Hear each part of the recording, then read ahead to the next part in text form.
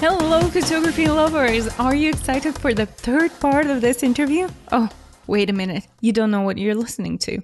Or do you? Well, let me tell you. This is the Fashion Photography Podcast. My name is Virginia. I'm a fashion advertising photographer and also the host of the show. And today is finally time for part 3 of our conversation with Joel Grimes. So let me tell you about the topics today. He is finally answering the question, what would he do in a different way if he was starting his photography career today? And we also talk about color blindness because he is colorblind, but he's handling all his retouch by himself, which I think is amazing. And you can hear more about it during the podcast, but there are lots of other things that we talk about. For example, the start of his career as an educator and how this led him to his online academy. He's also telling us how he started his relationship with some of the biggest photography brands. And he shares the best advice that he has for all of the photographers out there. The same advice he would give to his sons. So if you're here for the very first time, go to photographypodcast.net and first listen to our 2 parts of this interview. There you can also see a little preview of my guest's work. And if you enjoy this podcast, please leave us an honest review on Apple Podcasts. It's gonna mean the world to us. Now, let's go straight to the interview.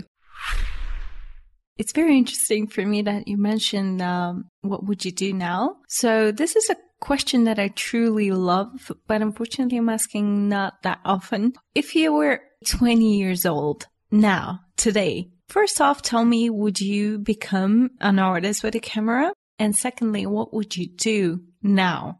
Yes, I would be a photographer. I think I found what I love, and I've been very fortunate. It's never too late to start. Absolutely. You can start at 50 years old. I reinvented myself 10 years ago. In the last 10 years, my reputation and name and whatever has been exploded onto the marketplace. And I was 50 years old when I did that. I wasn't 25. I wasn't like this young rock star coming out of the photo ranks. I was 50 years old when I kind of got my name out there to the, I guess you'd call it the photo community. So no, I would still do what I'm doing. I wish I had another lifetime to do music. I would have loved to have been a musician, but how would I do it different? Well, see, it took me a long time to get to the point where I was at least making a living. I mean, I was starving for a long time, living on macaroni, cheese, and hot dogs. There was times when I didn't have enough money to buy a stamp. I was supposed to send my promos out, but I didn't have enough money for a stamp. I get an appointment to show my portfolio, and I had no money for change, so I would have to find a meter, a parking meter. Mm-hmm. Wait for someone to pull out. I'd look and see how much time left on the meter. So if it said 30 minutes, I'd park there and then I'd run in. And often what would happen is I'd come out and I'd have a ticket because it took 45 minutes. I said the saying, it cost a lot of money to be broke because I had all these parking tickets and then I had to pay the parking tickets. And then I just kept getting deeper and deeper in debt, trying to chase my dream. And there were some really hard times there. What I would do different is, let me give you a little tip here. Please do. Let's say you're in a small town and you shoot weddings for a living. And you can make a decent living photographing weddings. But say you look at the magazines and you look at the big photographers in New York City and maybe LA or in Paris. You look out and you say, wow, I wish I was an advertising photographer, or I wish I was a fashion photographer that was in New York City. My advice would be go for it. Pack the van, the car, whatever, and go off to New York City. Chase your dream. Here's the beauty. If you work hard, you can be a very successful wedding photographer. That takes a skill set. But that same photographer could go and say at 20 years old, go to New York City and be a very successful fashion photographer. To me, it's not like, well, I only have one choice, and that's to stay in my small town and be a wedding photographer. And there's nothing wrong with that. But what I'm saying is that if you want to be a fashion photographer in the top of the top, you could do it. All you got to do is take that step of faith and go for it. And now it's not going to be easy, but it's possible. Because it's all about how much time you put into your dream. How many hours do you put in? You got to have to overcome a lot of things, but it's possible. At 20 years old, I think I had some confidence, but I didn't understand that I could just pick up and go. And I think some people stay stuck and they don't realize it, that they can go anywhere they want. It's funny because you're so open now. And at the same time, I know that you're colorblind. Yeah. Have you ever felt like this is a burden for you? In early days, I did, but I discovered something beautiful. The greatest single asset I possess as a photographer or artist is my color blindness. It is the ace up my sleeve. Now, why do I say that? How is that possible? when I have to retouch, make color decisions. All the images you see on my website, I've retouched. I know there is no one around you to help you. Yeah, all my client stuff, I retouch. How is it possible for a colorblind photographer to retouch his own stuff? Doesn't make any sense. Well, it actually makes a lot of sense when you look at it from this angle. I am an artist and I'm creating an artistic expression in my work that is repeatable. That is something I can repeat over and over again. What I've done is allowed my color blindness to drive me down a path that creates a look that's unique and fits me.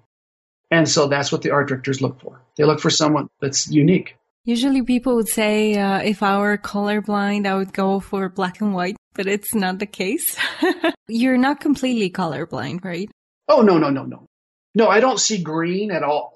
Mm-hmm. Reds are very difficult for me to see under certain lighting conditions. Mm-hmm. Pinks, purples look the same, pretty much the same. Anytime I get off the primary colors, I have problems, but I don't worry about it at all. So what I do is I do this.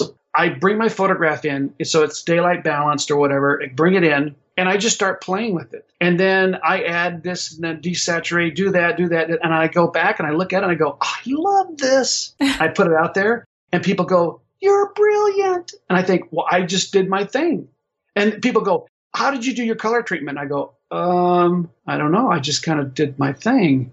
Let's just say this. Let's say you're only 4'2", and you go through life, you say, I'm really short, and you're insecure about your shortness. And in some ways, it's going to shape you. But if you embrace the fact that you're short, you have a perspective that's different than someone that's 7'2". If we embrace who we are, it's going to give us a perspective that's different than most people around us. That's what we want.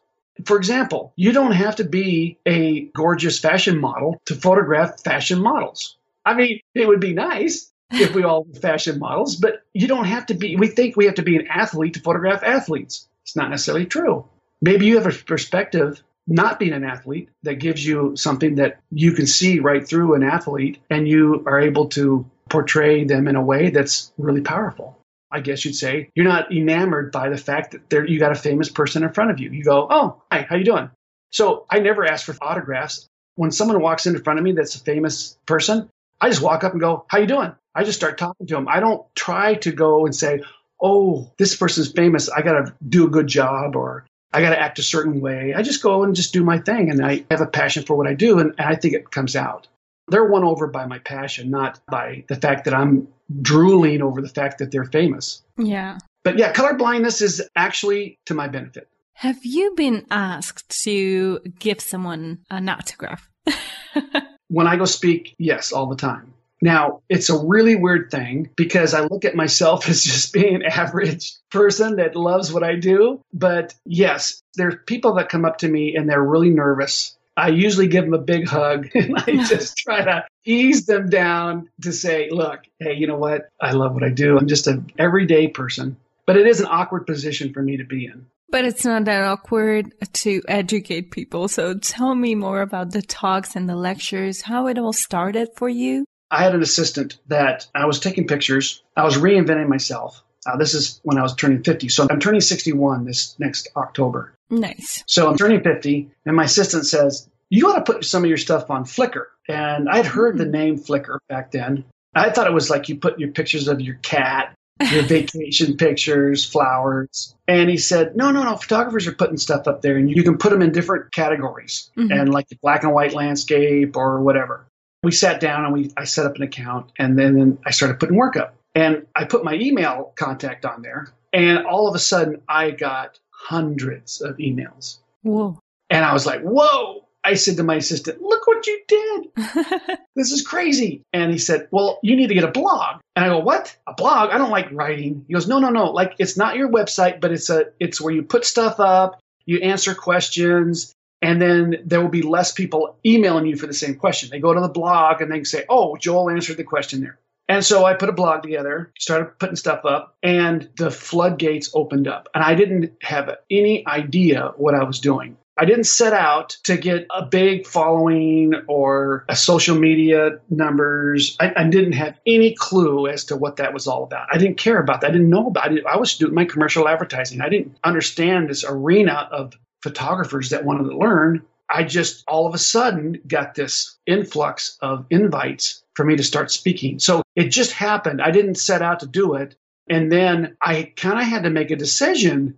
Well, wait a minute, this is taking a lot of my time. I kept blaming it on my assistant. But all of a sudden, like I said, I just had to make it. I go, well, okay, education. What do I do about it?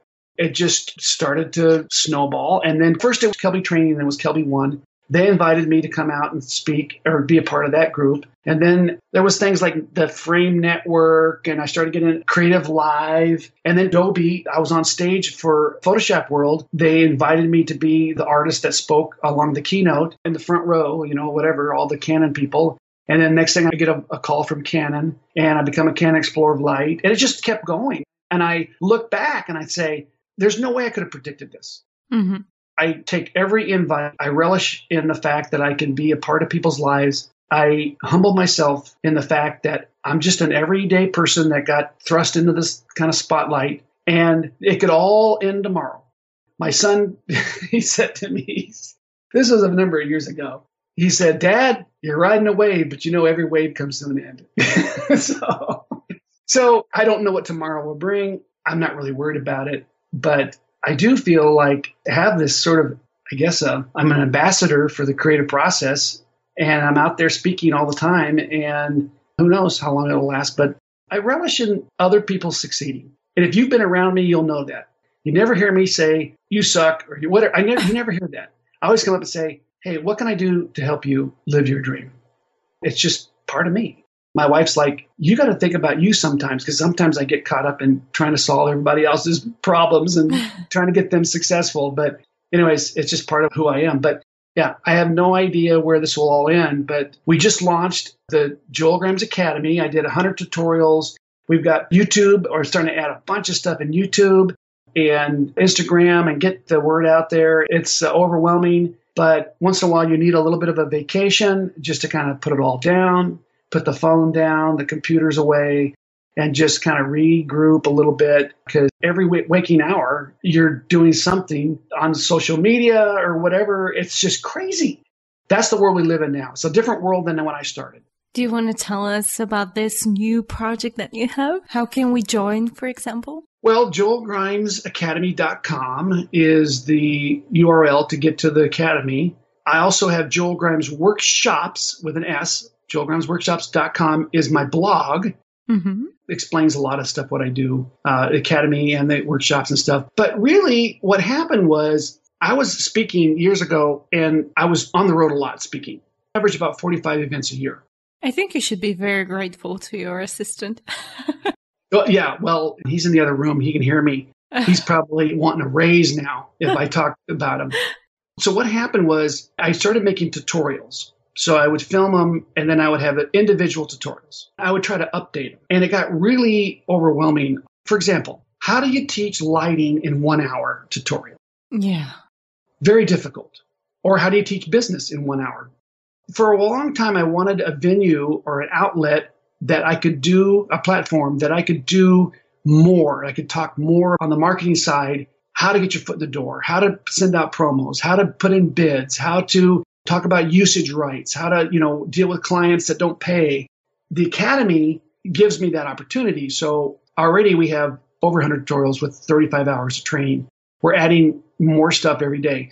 How to take a picture. I talk all about that. Retouching. It's a big section. Mm-hmm. The business. That's huge. This whole thing I'm talking about, my humanity and all that. I talk all about that. How to be a human in a world that's dog eat dog, fighting your way through life. That's the latest thing I've been doing, and it's been overwhelming. And so it's really hard to bring someone on because I've done it in the past and it just didn't work out. It's not that I'm really demanding, but I want someone to make my life easier, right? But that's the whole goal. I'm not going to stand over someone and babysit them. So when you find someone that just takes the task and does it, it's like, oh, okay. Next thing you're saying, what should I do? You're asking them, what do I do from here? And they're telling you what to do. I'm also the person that says, if there's a task to do it, I do it, right? And then my wife's like, no, let someone else do that. I needed to bring someone in that understands what a 20-year-old can think like. And so we got this guy, Wyatt, and he's helping me out. He gets behind the scenes. He's taken over my YouTube channel. He's taken over my life. That's what I was going to ask. You need a lot of partners for this. You cannot do it by yourself. You can't. And the other thing too is I know that I can learn anything if I put my mind to it, but I also know I can't learn everything. Absolutely. And there's only so many hours a day. And every time things change, like Facebook changes, every time I open up Facebook, it's got a new interface and they move things and they do things. You almost have to have a full-time social media person to keep up with all this stuff. True. And it is overwhelming. But building out an academy is not an easy thing. I would not recommend it now that I've done it. If you would have told me how much work it would have been, I would have said, nope, I'm going to go play golf. But it's very rewarding, though, because I have this tagline. It's called Be an Artist, Live Your Dream, Create an Income. That's my tagline that I use over and over again. I really believe it. And like I said before, I want to shatter the misconceptions of how we think the marketplace works. I remember going to a meeting. I won't say the name of the organization, but it was years and years ago, like 25 years ago. I went to this meeting and it was all photographers. And it was an hour and a half of what I called the whining session. They were all whining about the industry. It was all negative. I walked out and someone said, what'd you think? And I said, does anybody have a sword? And they said, what? I said, I need to fall on it. It was so bad. I don't think that's how photographers should be. Me too. I think we should sit around and say, you know what? Oh, yeah, there's an issue, but how do you overcome that issue? How do we overcome this and get our names out there and get our marketing skills up? How do we do that? And not whine about it. The Academy is not just an opportunity to listen to me talk. We have a thing called the Sync Up Cafe. And it's a community where you can go in and you can post stuff, talk about things. If you find a solution for a problem, you can say, hey, I'm on location and my softbox kept spinning on my stupid boom. And here's how I solved that problem. It's a community, people that are interacting. But we also want discounts. Westcott's a huge supporter of mine. I was able to design a modifier. How did you start at your partnership? They came to me. I was on the circuit teaching, and they kept coming to me and kept saying, we'd like to partner with you. And at the time, I didn't know anything about partnerships. I was so naive. Their stuff was really good quality. And then finally, I just said, okay, let's do it. I've been with them for probably 5-6 years. And so I was able to design a beauty dish that folds up. So you can put it on an airplane or pack it up.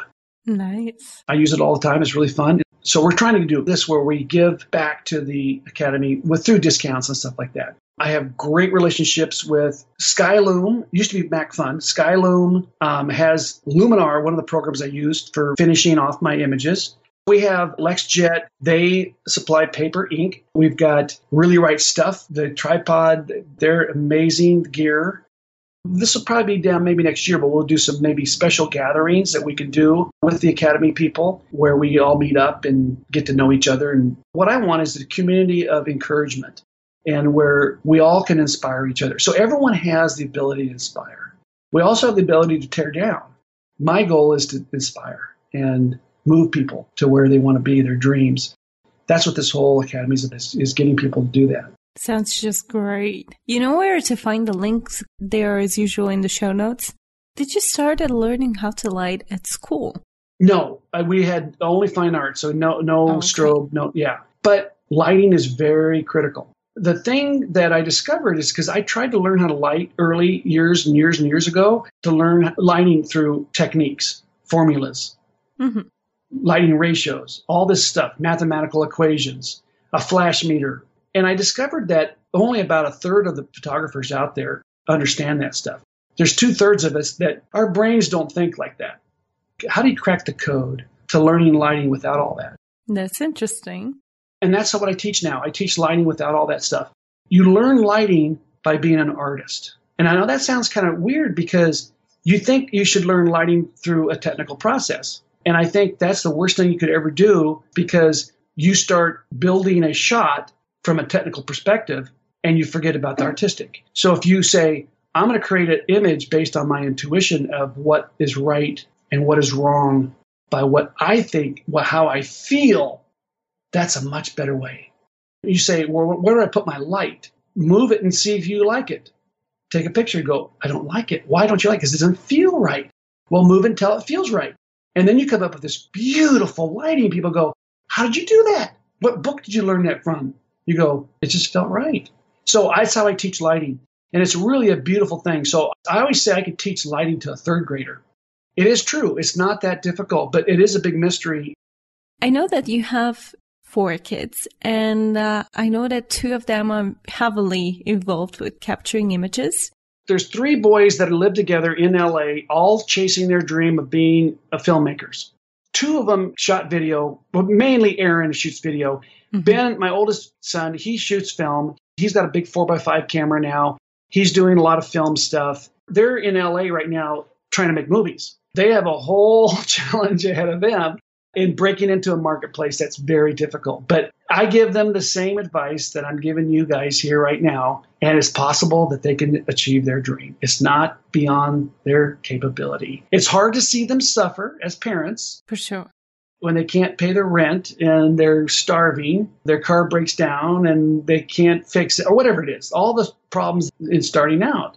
But my job isn't to rescue them every time they have a problem. They have to learn how to fend for themselves and navigate and put together a budget and conserve their money and make good choices and all those things. But they're trying to live their dream. So it's rewarding to see them succeed, and they are doing pretty well, but they're still struggling. I mean, like I said, they're not on the top of the heap yet, but I believe one day they will be. So they're the greatest joy and the greatest heartache all in one. What's the advice you're always ready to give them and also to our public? What is one thing that I can look back on that gives me the success that I have today? That is that I have put more time into my craft than 99% of the people on the planet. I have outworked my competition. And so I tell my boys the same thing, is that if you want to make it, you have to outwork the people that you're competing against. Now, you got to sleep and you got to have a life, right? But what happens is we waste a lot of time, usually by watching TV or something, or surfing the internet, just doing stuff that we shouldn't be doing. Mm-hmm. You got to manage your time, put it towards your craft and your marketing. If you said, Joel, I'll pay you $10,000 to give me the secret of this whole thing, that's what I would tell you. Put in more time than your competition. Wow, this interview was super amazing. Thank you so much for taking the time. You're welcome. Thank you for having me on here. It was amazing to talk to this great guy, and I would love to hear your opinion. You can tell us what you think about the podcast in an honest review in Apple Podcasts. You can find all of the links that we mentioned in the show notes. And I want to say big thank you to all of you for listening to the podcast and for being such an amazing fans and very valuable part of our community. Actually, you're exactly the reason why we decided to open our blog section and have an interview with one fan per month, where we can see more about you and get to know each other. So if you want to be featured in our blog post, just go to our Facebook page and find out how. Thank you guys so much for listening to us today, and I cannot wait to see you on Friday.